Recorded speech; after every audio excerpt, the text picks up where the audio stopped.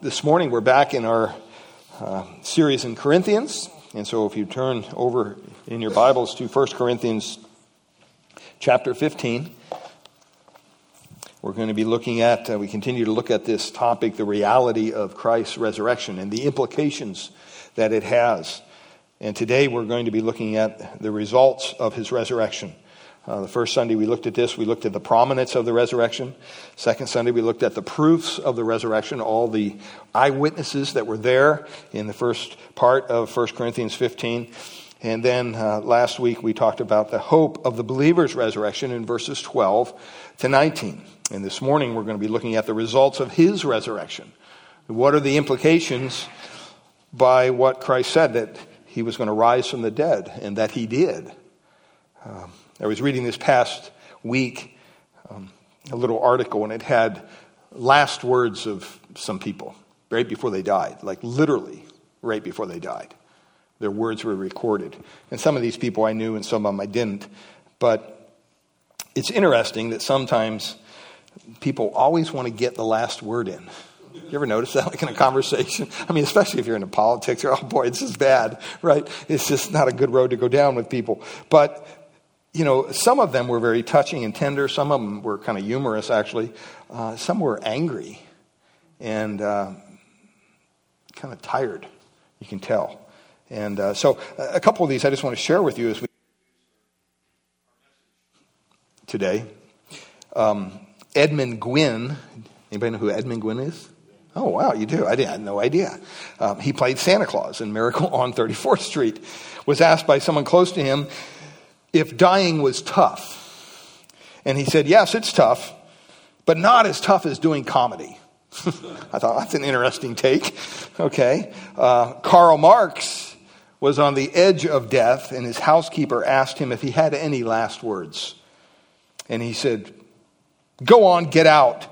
Last words are for fools who haven't said enough. Boy, those were his last words. Can you imagine when he woke up on the other side? Man, would not want to be him. General John Sedgwick, a Union commander, was told that the enemy was stationed not too far away. And he dismissed the report and he said, they couldn't hit an elephant at this distance. And right then, a bullet pierced his heart. And he died. A bullet prevented him from saying his last sentence. Lady Nancy Astor awoke briefly in her final stages of terminal illness. And when she saw that she was surrounded by family and friends, she said, am I dying? Or is it my birthday? And those were her last words. Joan Crawford, the actress, the one who played that Mommy Dearest character, lay on her deathbed, and her maid who was caring for her began to pray for her, and she stopped her and she said, don't you dare ask God to help me. Wow. It's amazing. People always have to get the last word in. Aren't you glad, beloved, that God has had the last word, and he continues to have the last word concerning all these things that we're studying about the resurrection, whether you believe it or not? John MacArthur in his commentary quotes a theologian named Eric Sauer, and he says, this present age is Easter time. It begins with the resurrection of the Redeemer, and it ends with the resurrection of the redeemed. Between lies the spiritual resurrection of those called into life through Christ. So we live between two Easters, and in the power of the first Easter, we can go to meet the last Easter. Pretty amazing. And so when we think of resurrections, just in way of introduction, I want to look at the classification of resurrections. There's a couple different classifications of resurrections in the Bible, and I think they're listed there in your outline. First of all, we have the resurrection of the redeemed. That's kind of what Paul is talking about here in our context in 1 Corinthians 15. He's talking to a church who believed that Christ rose from the dead, but they were having issues applying that to their own belief that one day they would rise from the dead. They didn't get the connection. And so even though they trusted that Christ rose from the dead, and some of them trusted him even as their Savior, they had a hard time comprehending that one day they would physically rise from the dead. And part of that was because of their pagan background, and they didn't believe that that was possible and whatnot. But that's the resurrection of the Redeemer, and that's what Paul kind of talks about here in 1 Corinthians 15. But then we see the second one here is the resurrection of the unrighteous. The resurrection of the unrighteous. And in John chapter 5, verse 29, John writes this, "Do not marvel at this, for an hour is coming when all those who are in the tombs will hear his voice and come out. Those who have, listen, done good to the resurrection of life, and those who have done evil to the resurrection of judgment." See, it's important to understand that even though you don't know Christ, one day you will be risen from the dead. And your body will be judged. Your soul will be judged. And so it's good to understand that, we not only have the resurrection of the Redeemer, but we also have the resurrection of the unrighteous. You don't get a pass. You're still going to be resurrected. And then the third resurrection is the resurrection of the righteous. And I think I misspoke and said that first, but 1 Corinthians addresses that too. And this is what Paul was trying to do. He was trying to convince the Corinthians that, hey, if Christ rose from the dead, you will rise from the dead as well. As a matter of fact, in Revelation chapter 20, verse 6, listen to what it says. It says, "Blessed and holy is the one who shares in the first resurrection. Over such, the second death has no power." What's the second death? The first death is when you die. The second death is what? Your spiritual death. But they will be priests of God and of Christ, it says, and they will reign with him for 1,000 years.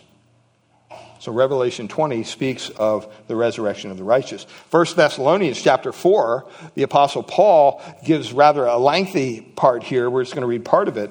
But verse 13 of 1 Thessalonians chapter 4, he says, "But we do not want you to be uninformed or ignorant, brothers, about those who are asleep." In the Bible, when it talks about sleeping, a lot of times it talks about someone dying. It says they fell asleep. Well, they died physically.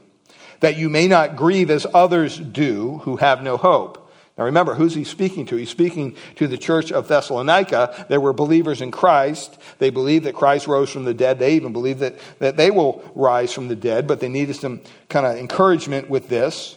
And Paul says in verse 14, "For since we believe that Jesus died and rose again, even so, through Jesus, God will bring with him those who have fallen asleep," or those who have died.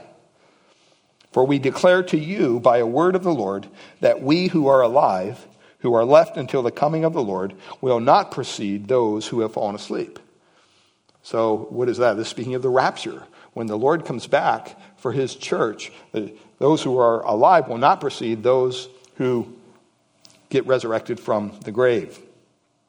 And then in Luke chapter 14, our Lord is giving a parable. He's giving a parable of this great banquet. And he says in verse 13, "But when you give a feast, invite the poor, the crippled, the lame, and the blind, and you will be blessed," verse 14 says, "because they cannot repay you." And then he says this, "For you will be repaid at the resurrection of the just." Speaking of the resurrection of those who have trusted Christ, who have been saved. And so the apostle here reminds the Corinthians that they've already believed in Jesus Christ's resurrection. That wasn't an issue. They proved that at the very opening verses of the book. And so logically, they must also believe in their own resurrection and all of the saints' resurrection. And that's where they kind of stumbled up a little bit. One commentator basically lists 9 things. If Christ had not risen from the dead, these would be the negative effects of that. If Christ had not come out of the tomb. First of all, he says there'd be no resurrection at all, right? If Christ hadn't raised, there wouldn't be any resurrection. Secondly, our preaching is in vain, and we looked at some of these last week. Thirdly, your faith is in vain. Fourthly, we're all false witnesses because we're witnessing about Christ's resurrection. And if there is no resurrection, then Christ hadn't raised. Not even Christ had been raised. Sixthly, your faith is worthless. Seventh, you are still in your sins. Eighth, those who have died before you have no hope at all. And the ninth thing he says is, we are of all men most to be pitied if Christ hadn't risen from the grave. Praise God he has. Praise God that we know that to be true, right? We know it by fact, by reading the Word of God, but we also know it by experience. Christ has made a difference in our life. And so we want to continue here in the text, speaking of the results of the resurrection. So I would ask you to stand in honor of God's Word. I'm just going to read verses 20 to 28, and then we'll get into our message. 1 Corinthians chapter 15, beginning in verse 20. But in fact, Paul says, Christ has been raised from the dead, the firstfruits of those who have fallen asleep. For as by a man came death, by a man has come also the resurrection of the dead. For as in Adam all die, so also in Christ shall all be made alive, but each one in his own order. Christ the firstfruits, then at his coming, those who belong to Christ. But then comes the end, when he delivers the kingdom to God the Father after destroying every rule, every authority and power. Verse 25, for he must reign until he has put all his enemies under his feet. The last enemy to be destroyed is death. For God has put all things in subjection under his feet. But when it says all things are put in subjection, it is plain that he is accepted who put all things in subjection under him. When all things are subjected to him, then the Son himself will also be subjected to him who put all things in subjection under him, that God may be all in all. Father, we ask you to bless your word this morning as we look at just the first couple verses here and help us to see your truth and apply it to our lives. We thank you in Jesus' precious name. All God's people said, amen. Amen. You may be seated. So the first thing I want us to see here under the results, we've looked at the classification of these different resurrections, but now we want to look at the certainty of our resurrection. That our resurrection is a sure thing. That it's something that we don't have to quibble about, we don't have to wonder about. And that's what Paul says in verse 20. Look at what he says. But in fact, Christ has been raised from the dead. It's kind of like he's saying, hey, just because I told you all this stuff about Christ and all the evidence and everything, and even though if you still question this, I want you not to have any misunderstanding here. I'm not questioning quite Christ's resurrection, because he says, in fact, he has been raised from the dead. He says, the first fruits of those who have fallen asleep. See, Paul was one who saw the risen Christ. Christ made a special trip back to see him on the road to Damascus. We know the story well. He was on his way to persecute more Christians. And the Lord appeared to him and said, Saul, Saul, why are you persecuting me? And he says, well, who are you? I am the Lord. And he was blinded several days, but that was Saul's transformation. That's when he became Paul, the apostle. He saw the risen Lord. And so he had no doubt in his mind that Christ had risen from the dead. No doubt at all. But then it says, the first fruits of those who have fallen asleep. And this is going to take a little explanation, so I need you to kind of put your thinking caps on with me this morning as we walk through this. Turn back to Leviticus. Leviticus chapter 23. All the way in the Old Testament.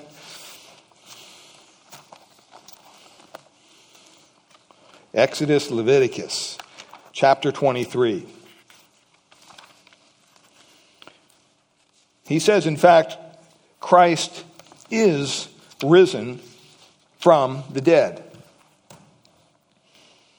And then he says he's the first fruits, or first fruit. What does that mean? I mean, what a change. I mean, that word there, but, in Scripture always denotes a change. Something happened. Something is different. It's a tremendous contrast.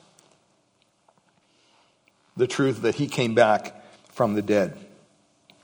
And it says that Christ is risen from the dead, and he became the first fruits of them that slept. This is interesting. Now, in Leviticus chapter 23, look at verse 9. Leviticus chapter 23, beginning in verse 9. And you have to understand here, the first fruits is one of the 7 major festivals in Judaism. They had Jewish festivals that they would have them in order to worship the Lord. It's kind of a special day. They're called a holy convocation or a Shabbat. You hear the Jewish people refer to the Shabbat. And they're treated like the Sabbath. They're very special days to those who are Jewish. And they'll take a day off. They treat it just like the Sabbath day. They don't do any work. These are very special days. And they're designated days in Judaism for a day to worship God. That's what the purpose is. And they all are a cycle of festivals. And what why they had these was God's ultimate goal was these festivals would point to the coming Messiah. They would point the heart of the Jew to the coming Messiah. That's the reason God gave them these different festivals. They didn't get that, unfortunately. But we don't even have to guess about this because the New Testament kind of connects the dots for us. You know, in the New Testament, remember we have, we celebrate what? Passover. Okay, they celebrated Passover, or Pesach as they call it. In 1 Corinthians chapter 5, verse 7, it says, "For Christ, our Passover lamb, has been sacrificed." And so this was just another festival like Passover. It was called the Festival of First Fruits. And it was always on a Sunday, on Sabbath. On Sunday, the Sabbath was their Saturday, but it was always celebrated on a Sunday, which would be the first day of the week. It was always celebrated on Sunday after the week in which the Passover occurred. It didn't matter when the Passover occurred. If the Passover occurred on Tuesday, they would have the Festival of First Fruits on Sunday. If the Passover occurred on Friday, they would have the Festival of First Fruits on Sunday. It always happened on the first day of the week, Sunday. We call Sunday the Sabbath, but really in Judaism, the Sabbath is what? It's Saturday. All right? And so we know here from our passage in Leviticus chapter 23, verse 9, that Jesus Christ our Lord is identified as being the first fruits. So let's look at this passage together. In verse 9 it says, "And the Lord spoke to Moses, saying, Speak to the people of Israel and say to them, When you come into the land that I give you and reap its harvest, you shall bring the sheaf of the first fruits of your harvest to the priest. And he shall wave the sheaf before the Lord, so that you may be accepted. And then it says, on the day after the Sabbath, the priest shall wave it." So this didn't happen on the Sabbath. It always happened on the first day of the week, the day after their Sabbath, which was Saturday, so it happened on Sunday. Verse 12, "And on the day when you wave the sheaf, you shall offer a male lamb, a year old without blemish, as a burnt offering to the Lord." Now, I want to remind you that Jesus is what? The Lamb of God. All right, we see some connection here. The Lamb of God who takes away the sins of the world. Verse 13, "And the grain offering with it shall be 2/10 of an ephah of fine flour mixed with oil, a food offering to the Lord with a pleasing aroma. And the drink offering with it shall be of wine, 1/4 of a hin," just the way they measured it. "And you shall eat," verse 14, "neither bread nor grain, parched or fresh, until this day, until you have brought the offering of your God. And it is a statute, the Word of God says, forever, throughout your generations and all your dwellings. Because it says forever there's some people, even within the church, they recognize that maybe the church should celebrate this festival. But there's a sense in time, every time we worship the Lord on a Sunday morning, we are celebrating. We may not even understand it completely because we don't have, many of us are not from a Jewish background, but we're celebrating the festival of first fruits. We're celebrating what? The resurrection of Jesus Christ. He is the first fruits. David Hawking, when he was asked by his neighbors, why do you go to church every Sunday? I mean, aren't you Jewish? He always answered in the same way. He'd always say, well, the reason I go to church on Sunday is to celebrate the Jewish festivals. And they'd say, what? What are you talking about? And he said, oh, yeah. And he'd go on and he'd explain, no, there's a Jewish festival of festivals, and that is to be celebrated on Sunday. You have the Jewish festival of first fruits and Passovers, okay? All those. And so the festival of first fruits celebrates really the resurrection. The other one that happens on Sunday, Shavuot they call it, which happens the morning after the Sabbath as well. You count even 7 Sabbaths after the first fruits. And the day after on Sunday is known as Shavuot. And the Jews have now changed that. And they date it from the Passover rather than what the Bible says. But that being the case, the fact is that in the Bible there are 2 Jewish festivals that always happen on a Sunday. One is first fruits. The other we know as Passover. Okay, and so first fruits we would call it Pentecost. All right, and you have to understand the history here, because the name Pentecost comes from the Greek word for what? For 50, right? But the Jewish name is Shavuot, meaning weeks or sevens. And on Pentecost is one of the few festivals that they actually have leaven in their bread. Usually they eat unleavened bread. But there they put the yeast in there, just regular loaves of bread.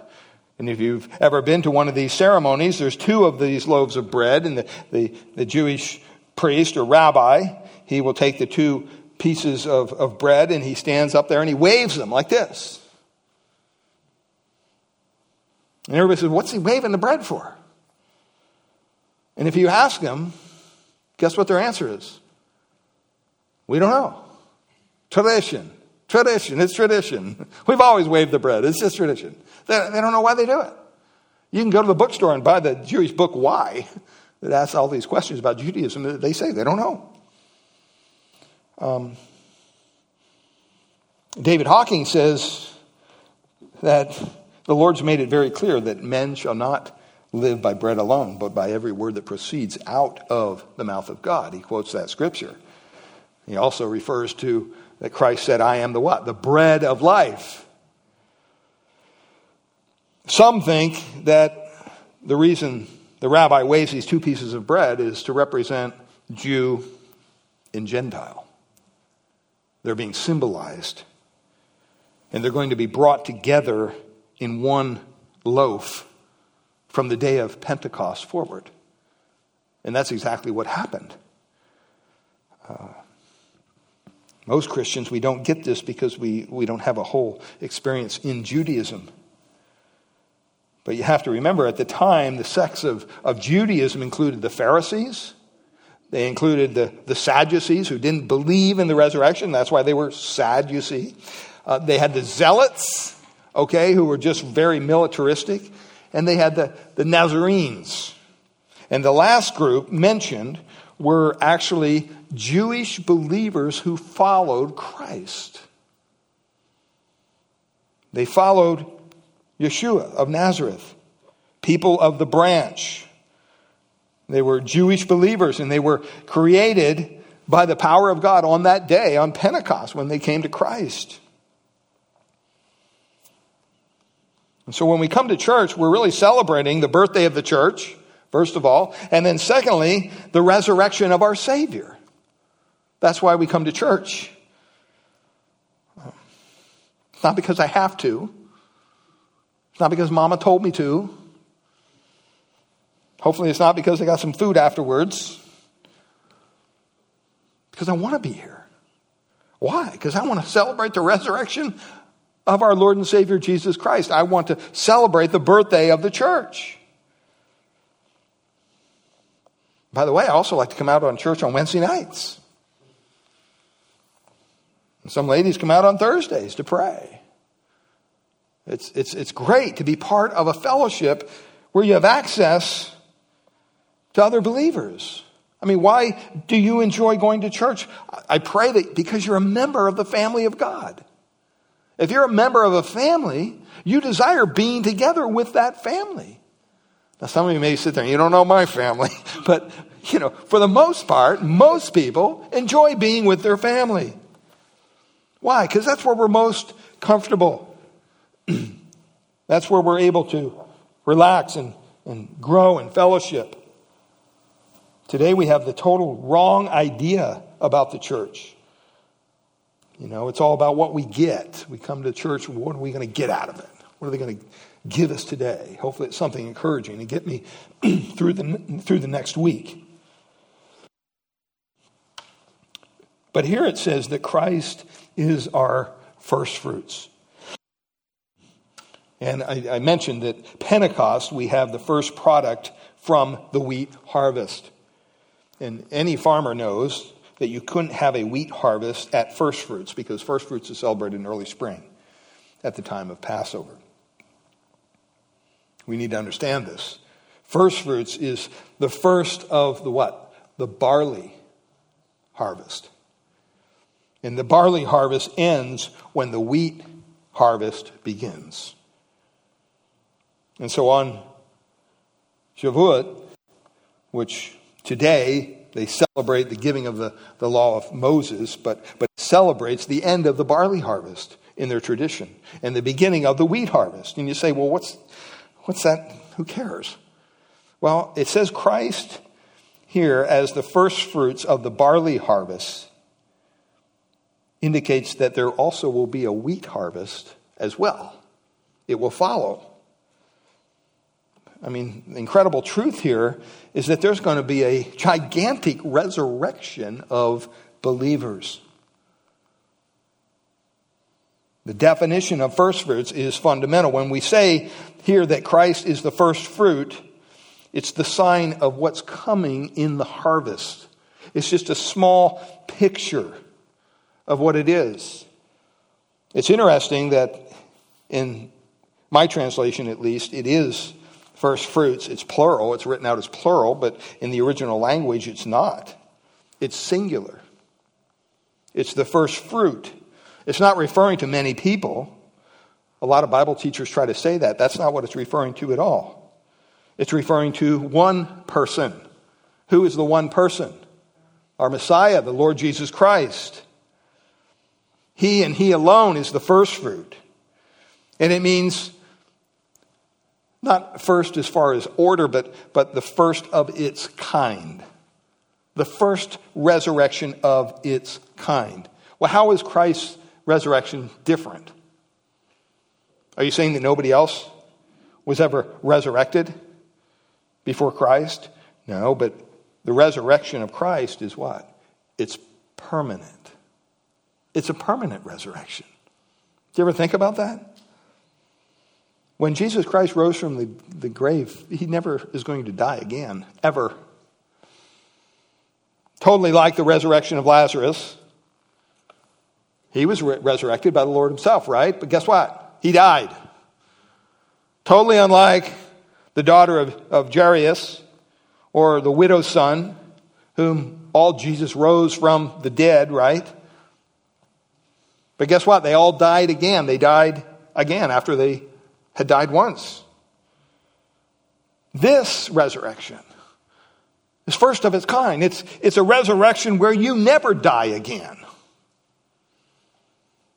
He is the first fruit, and guess what? We are the harvest who put our faith in him.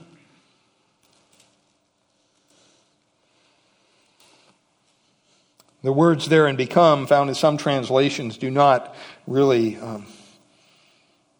are not there. They're kind of misleading, unfortunately. In some texts it has that. Christ did not become the first fruits at the time of his resurrection.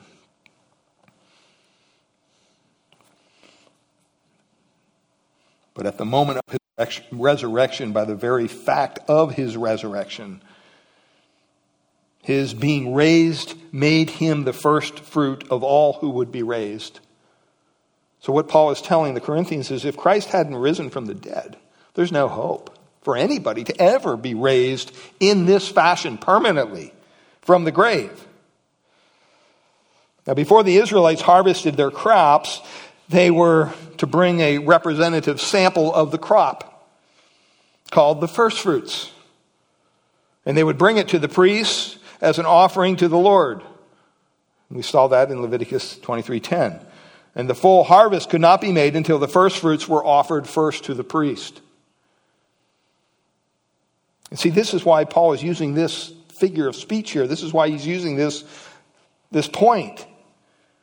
Christ's own resurrection was the first fruit of the resurrection harvest of the believing dead.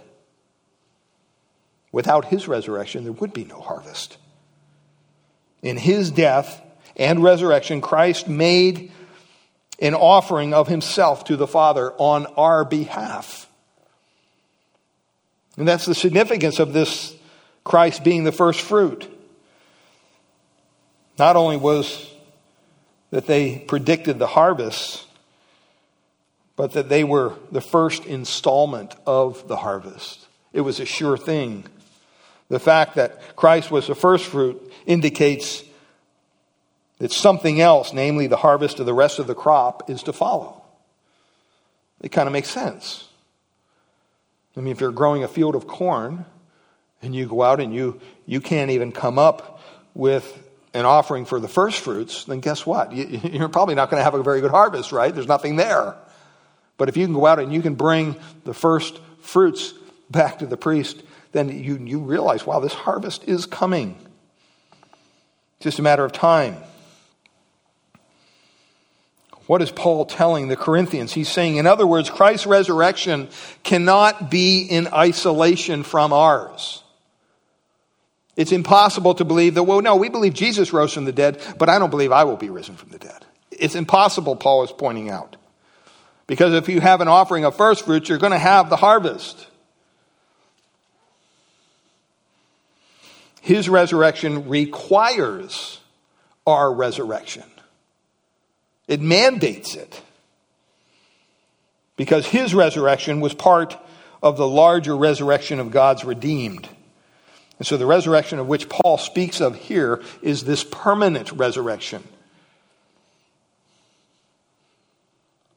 And we read throughout Scripture people who have been resurrected, but they died. This one we will not die from.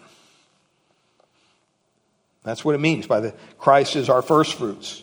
But continue on here in verse 21 and 22. We see this dilemma that we have. The human race has this dilemma. It says, for as by a man came death, by a man has come also the resurrection of the dead. For as in Adam all die. So we have this human dilemma. He's telling the Corinthians that, you know what? In Adam all die. Adam was the first man. It says, by man came death. And the Greek here has a definite article in front of Adam, the Adam.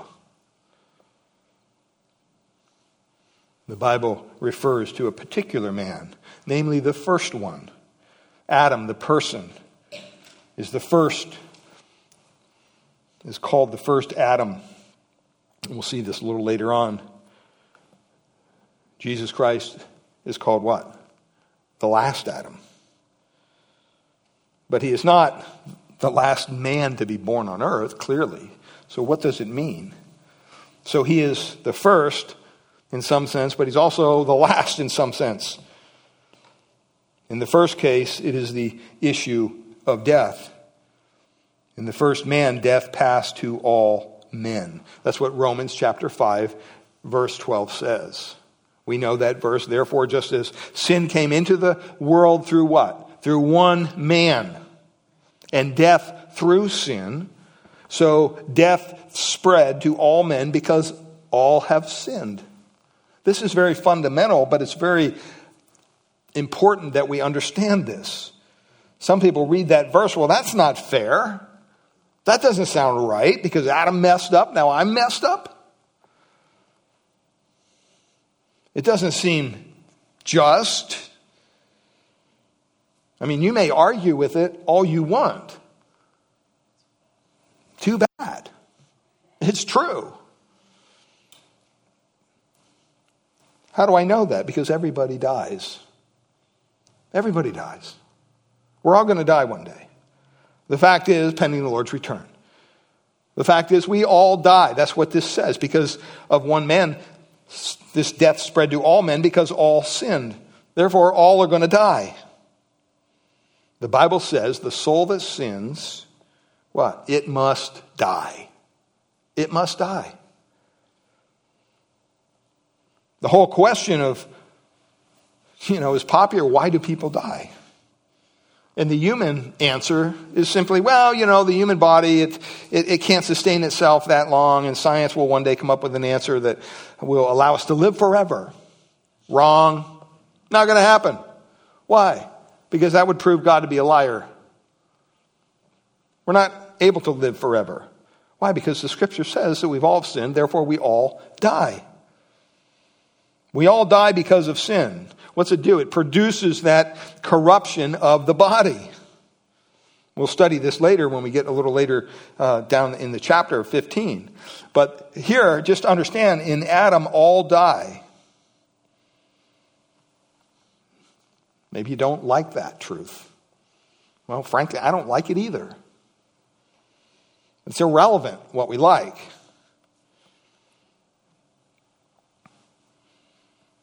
But the important thing to remember is, don't forget that in Christ, what's it say? We shall all be made alive. So, in Adam, we're all going to die. But in Christ, those who put their faith, their trust in Christ will be made alive. I like that. We didn't deserve the first one. We don't deserve the second one. But guess what? This isn't based on what we deserve. It's based on God's grace. It's based on what God wants to do. The truth of the matter is, because Adam sinned and sin entered into the world, death is passed on to the entire human race. Everybody will one day taste of death.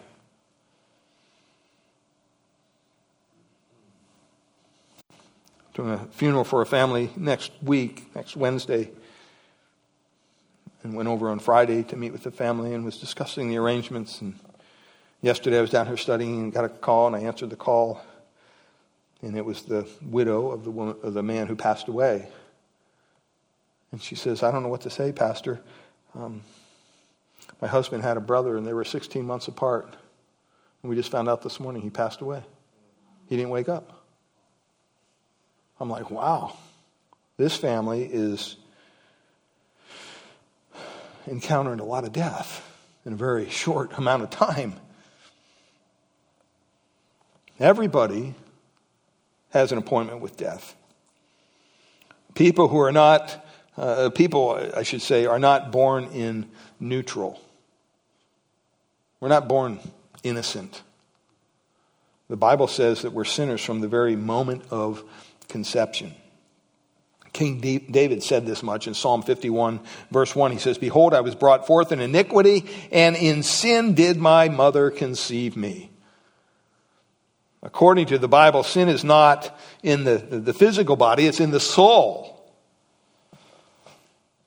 Which is, by the way, a good argument for our protection and crying out for the unborn child to be considered a real person.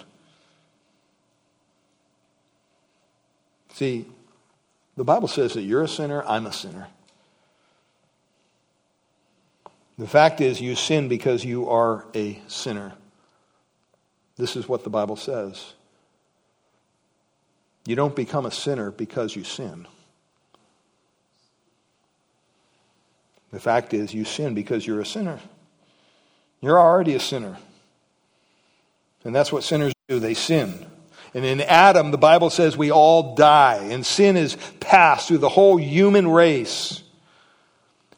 Paul even calls us children of wrath. If you look over at Ephesians chapter 2, verses 1 to 10, this kind of explains the whole thing. He says in verse 2 of Ephesians, and some of you, verse 1, he says, and you were dead in the trespasses and sins in which you once walked.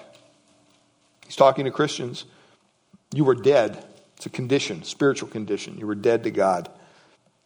Following the course of this world, following the prince of the power of the air, the spirit that is now at work in the sons of disobedience. Verse 3, among whom we all once lived in the passions of our flesh, carrying out the desires of the body and the mind. If you're a Christian here today, please don't walk around feeling puffed up, feeling somehow spiritually entitled because you're a righteous Christian. It's always good to remember where you came from. It says, among whom we all once lived in the passions of the flesh. The next time you talk to an unbeliever, don't have a smugness about you. Your heart should be breaking for their soul, not worrying about what their behavior is. And then he says, and you were by nature, there's the phrase, what? By nature, you're children of wrath. Like the rest of mankind, Paul says. You're no different than anybody else. Remember I said the word but connotates a big change? Look at verse 4. But God. Thank God for the buts of Scripture, man. But God, being rich in mercy. What is mercy? You have mercy and grace, right? Grace is God giving us something that we don't deserve. Mercy, on the other hand, is God withholding something that we do deserve. But God, being rich in mercy, what did we deserve? We were children of wrath. We deserved his judgment. But because he was rich in mercy, because of the great love, Paul says, which with he loved us. And the extent of his love, how far does it go? Look at verse 5. Even when we were dead in our trespasses. See, I think Christianity is one of the only world religions that does not teach you have to clean yourself up first for God to accept you.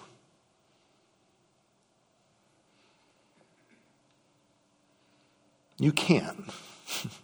You can't clean yourself up enough. I mean, you could take showers and baths and scrub all you want. You could scrub the skin off your bones. You're not going to clean yourself up enough to be presentable before a holy God. Because Jesus said, for that to happen, you would have to be what? Perfect, as my Father in heaven is perfect. Anybody here perfect? No takers. You'd be a total idiot to raise your hand. I'm perfect. All we have to do is follow you around for 5 minutes. We'd figure out real quick you're not perfect. None of us are perfect. Why? Because we've all sinned. But God, being rich in mercy because of his great love for which he loved us, even when we were dead in our trespasses, we had no life at all. A dead body can't do anything. A dead body can't get up and shake your hand. It can't make its decision. It can't do anything. Incapable of anything. That's when God made us alive together with Christ. By grace, you have been saved. Don't ever, ever forget that. Don't ever think you're going to get to heaven one day because of something you've done. It's only by God's grace. Verse 6, and he continues, and he says, and he raised us up with him and seated us with him in the heavenly places in Christ Jesus. Notice it's past tense. It's done in God's mind. This is a completed action. It's not something that will happen. Because remember, our God transcends time. There's no yesterday and tomorrow and today. He sees everything at once. And so he says, you know what? You're already together with Christ. I raised you together with Christ. By grace, you have been saved. Now, the practical living that out is a continuous process. We are being saved each and every day as God sanctifies us and molds us more into the image of his Son. That's the practical aspect of our salvation. This is speaking of the positional aspect of our salvation. And guess what? If you don't have the positional right, you're going to have a real hard time with the practical application of your faith. If you don't understand who you are in Christ, if you don't understand that it was because of God's mercy that you came to him, it was because of his great love, which he already set on you before the foundation of the world, that he loved you even when you were dead in your trespasses in sin. That's when he made you alive in Christ. That's when he saved you by grace. That's when he raised you up with him and seated us with him in the heavenly places in Christ Jesus. Verse 7, so that in the coming ages he might show the immeasurable riches of his grace in kindness toward us in Christ Jesus. We are a picture of God's kindness. The Word of God says it's the kindness of the Lord that draws us, grants us, brings us to repentance. We're part of that kindness. When people look at our lives, they should see the kindness of God, not some smug, righteous, judgmental person. Verse 8, for by grace you have been saved through faith. It's by grace, grace alone, in Christ alone, faith alone. You're not saved by coming here on a Sunday morning. This doesn't save you. Hopefully it feeds your soul. You're not saved by feeding homeless people or doing any other acts of kindness or mercy. You're saved by his grace. That's what makes our salvation such an incredible thing. You saved me? Why? Why would you save me, God?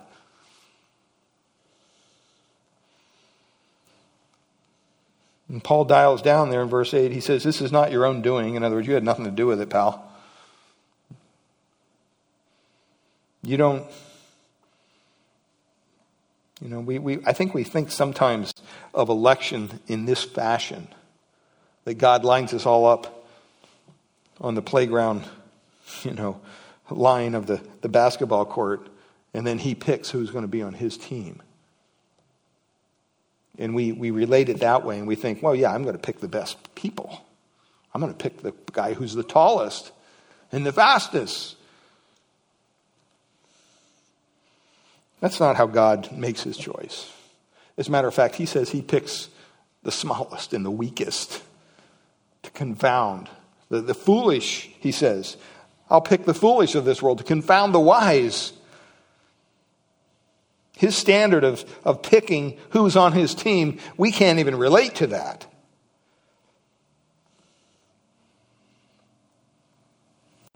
But he wants us to understand that it's not our doing, it's a gift of God. What is a gift? It's something that God brings to the table and says, here, this is yours. Well, wait a minute, what do I have to do for it? Nothing. Nothing? Nothing? Well, what is the gift? The gift is your forgiveness for your sin. I'm granting you forgiveness if you'll take this gift. Well, what's the gift? The gift is the Lord Jesus Christ. The gift is the fact that Jesus died on a cross.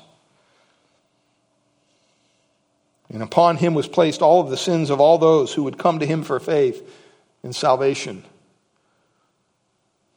And God treated him as if he had committed all those sins, even though he never committed one. He was perfect. That's what made him the perfect sacrifice. It's a gift of God, not a result of works. Some of you, I'm afraid, are trying to still work your way to heaven. You're still trying to do the right thing. You're still trying to make sure everybody thinks you're doing the right thing. And if you were to sit here this morning and honestly assess your own heart, you know there's something wrong.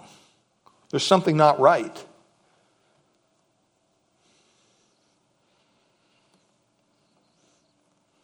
Pride is standing in the way. Why? Because you like to boast. I don't need a gift of God. I'm a pretty good person. Look at what I do. I give to the church. I come to church. I help. I do all this stuff. Kind to my neighbors. None of that is going to give you salvation. That no one may boast. He says it's not a result of works, that no one may boast. And then Paul says, for we are his workmanship, created in Christ Jesus for good works. We come to Christ. And some people think, well, if it's all grace and it's all God, then I'm just going to sit back in my armchairs of grace and just kind of live my life. All my sins are forgiven. Who cares? No. Because God created us for good works. He prepared beforehand works that we should be doing. You know, if your boss said to you on Friday before you left, hey, Monday morning I got a special project I want you to work on for the company. And you said, well, what is it? I'll tell you Monday morning. Just be here Monday morning. Okay. You may be kind of excited. You may think, wow, he picked me out of everybody. And then Monday morning comes and you go, I'm kind of tired. I got to work. I think I'll just take the day off. Would you do that? I don't think so. I don't think so. See, when we come together as the body of Christ, we don't come to get, we come to give. We come to serve. We come to minister to one another. Hopefully in a transparent, authentic sense. And these are things that God prepared before him that we should walk in them. But if we're not showing up, then guess what? We're not going to be doing the works that God has prepared for us. The Bible says in Romans 3, none is righteous, no, not one. No one understands. No one seeks for God. All have turned aside. They together have become worthless. Zero, nada, zip, nothing. No one does good, not even one. You can't get any clearer than that. The Bible teaches that we are in desperate need of a Savior. Amen? Why? Because we have no righteousness of our own, beloved. You can't save yourself. In Hebrews chapter 2, verse 14 and 15, it says, since therefore the children share in flesh and blood, he himself likewise partook of the same things, that through death he might destroy the one who has the power of death, that is the devil. Verse 15, and deliver all those who through fear of death were subject to a lifelong slavery. And then it says in Hebrews 9:27, and just as it is appointed unto men once to die, guess what happens then? The judgment. There's no soul sleep. You don't get to go to purgatory and somebody can eventually bail you out. No. You're standing, the moment you breathe your last, in a millisecond, you're in the presence of God. Or not. But notice it says, and just as is it appointed for man to die once. Guess what? We're all going to die on time. You can take all the supplements you want. You can do all the exercise you want. And this is our body that God has given us, so we should be a good steward of it. But at the same time, guess what? I've heard of a lot of people who are very healthy that, well, we couldn't believe it. They just ran a marathon and now they're dead. And other people seem like they're very unhealthy and they live forever. Why? Because we can't make sense of it. It's appointed unto man once to die. God has appointed a time for us to die. That's the human dilemma. That's how tremendous it is. Go back in 1 Corinthians, we not only see the definition here of the first fruit and the human dilemma, but quickly here, the divine deliverance, verse 22 at the end. It says, so also in Christ shall all be made alive. Also here in the original language, there's a definite article in front of Christ, in front of Messiah, the word there.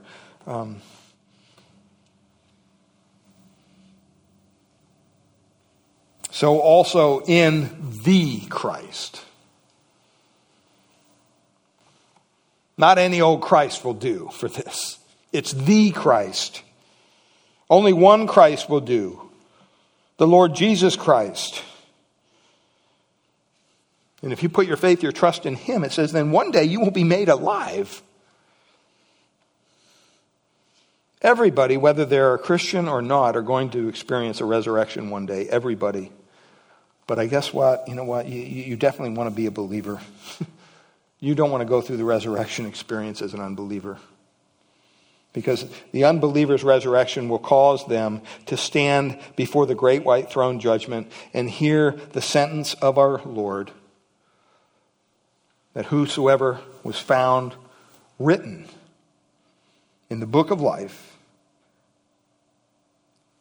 was not found written in the book of life, whoever's name was not found written in the book of life, the Lord says that they will be cast into the lake of fire. The Bible indicates that hell is a place where you'll be tormented day and night for all eternity. Not for a year, not for 10 years, not for 10,000 years, for eternity. You do not want to go there.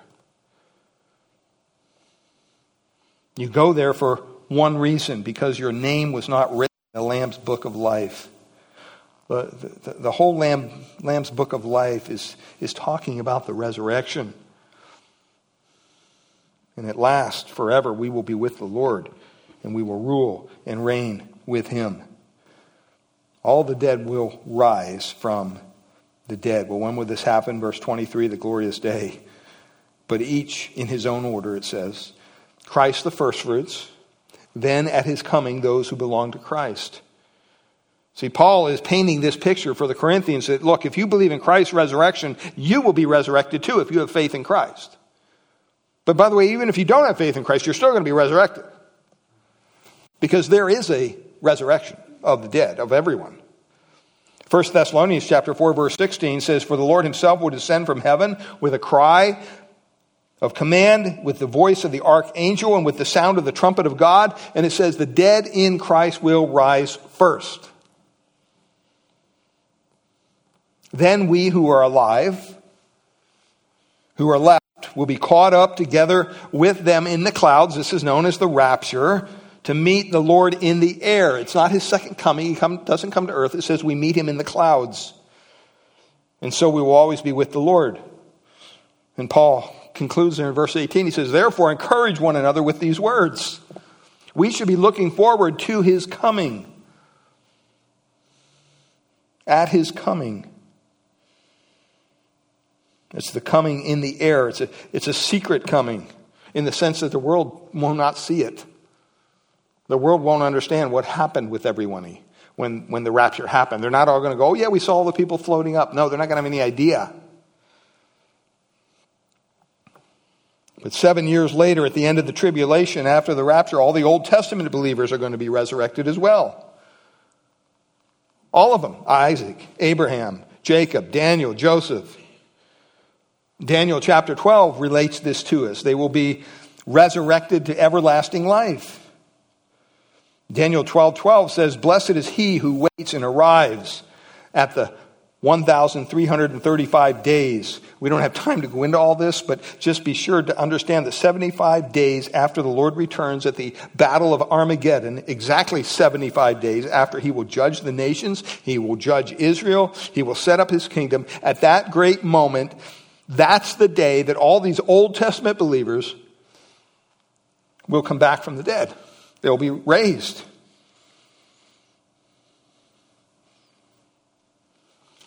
By the way, that's why we don't eat the marriage supper of the Lamb in heaven. Because the Bible says that we go to sit down with Abraham, Isaac, and Jacob at the meal. And guess what? They're not resurrected till the end of the tribulation. The marriage supper of the Lamb begins that millennial kingdom, which is likened unto a marriage that a man gave for his son in Scriptures. Now also at the same moment, according to Revelation 20, all the people who have come to believe in the Messiah during the tribulation, during that 7-year period, there will be people who come to believe in Christ. They will be killed by the Antichrist and his forces for their faith. Well, guess what? They will be resurrected at the end along with the Old Testament believers as well. You say, well, why is that? Because the tribulation period is part of this prophecy of Daniel in chapter 9. Those who have been beheaded for the cause of Christ during the tribulation. It's going to be one of the most awful holocausts of terror the world has ever seen during that time, by the way. You do not want to go through the tribulation. I don't know what your end times theology is, but mine says, because I've trusted in Christ, I'll be out of here. But these dear people who put their faith and trust in Christ during the tribulation will meet their death. They'll be beheaded. They'll be beheaded. But you know what? Hope is beyond the grave. Amen? They will be resurrected as well. John chapter 5, verses 28 and 21. Do not marvel at this, for an hour is coming when all who are in the tombs will hear his voice and come out. Those who have done good to the resurrection of life, and those who have done evil to the resurrection of judgment. There is a resurrection of believers, and there's also a resurrection of unbelievers separated by at least 1,000 years. And sometimes these things trouble people. They say, well, this is kind of technical. And do you really believe this? Yes. I believe this is going to happen just like the book says it's going to happen. After studying the Bible for 30-some years, the evidence is overwhelming, beloved. It's overwhelming just by what has already happened. The Bible is filled with fulfilled prophecy, one after the other. These men of God predicting things that weren't even in the existence the day they predicted them. They predicted things like names of nations and cities and times and how they would be destroyed and even how they've come into existence. They were predicting and projecting ahead of that which, in a human way, there's no way they would ever understand this. And yet the Bible says the word of the Lord came onto them, and they wrote it down. And this is the very word of God we hold in our hands. There's not one prophecy that's already been fulfilled that hasn't been proven beyond any question to be true. Nations, events, days, times, cities, placements of the Bible's most, it's the history's most accurate recording of ancient history. C.S. Lewis said this in his Screwtape Letters. He says, if I were the devil, I would do everything I can to undermine the authority of the Bible. Because Christianity rests on the facts of the Bible. The certainty of our resurrection is something that we can be assured of, beloved, because of Christ as the first fruit, the human dilemma, the divine deliverance, and looking forward to that glorious day when he returns. That's where our hope lies. It doesn't lie here on this earth. It doesn't lie in a government that's trying to figure things out. Our hope lies in Christ alone. Amen? Father, we thank you for your word this morning. We pray, Lord, that you would help us to understand fully more as we look into this again next week. And Lord, I pray today that our ears would hear the gospel. That, Lord, we are in a terrible plight. We are in our sin. We are set apart from God. But Lord, you have provided a way out of our dilemma. You have provided a way through Christ. And when the human heart cries out to God and asks him to forgive them of their sins and put their faith, their trust in Christ and Christ alone, that he will save that individual. He will transfer the righteousness of Christ to them. And then they will be righteous before God. That will be their position, even though it's not their practice. Even though they continue to sin here on this earth, practically each and every day. We have the grace of God and the promise of Christ's forgiveness for all of our sins, past, present, future. And that should motivate us to live a life of holiness, a life of purity, a life that's dedicated, solely dedicated to doing what you want us to do. We shouldn't have our own agenda here on this earth. We're here but for a vapor, here and gone. And Lord, the idea that you have prepared certain things for us to do, certain good works for us to do, if we're not doing them, we're wasting time. Time is of the essence. If you're here this morning and you've yet to put your faith, your trust in Christ, I pray this morning that you would cry out to God, Lord, be merciful to me, a sinner. I understand I'm a sinner. It doesn't take much nowadays to convince people that they're a sinner. If you've ever told a lie, if you've ever used God's name in vain, you're a sinner. You need the grace of Christ. You need the gift of salvation. You cry out to him. You ask him to save you. He will. He's done it for many in this room already. And Lord, we thank you for the message of the gospel, that we can take it from these four walls out to a lost and dying world and share it with a deep conviction and passion in our hearts, knowing that it will change people. It has the power to do just that. And so, Father, we thank you for our time this morning. We pray that you bless our time of fellowship across the way. And we ask these things in Jesus' precious name. Amen. We're going to close with that right now, so you're dismissed. And pray join us over in the fellowship hall. And we have some food over there.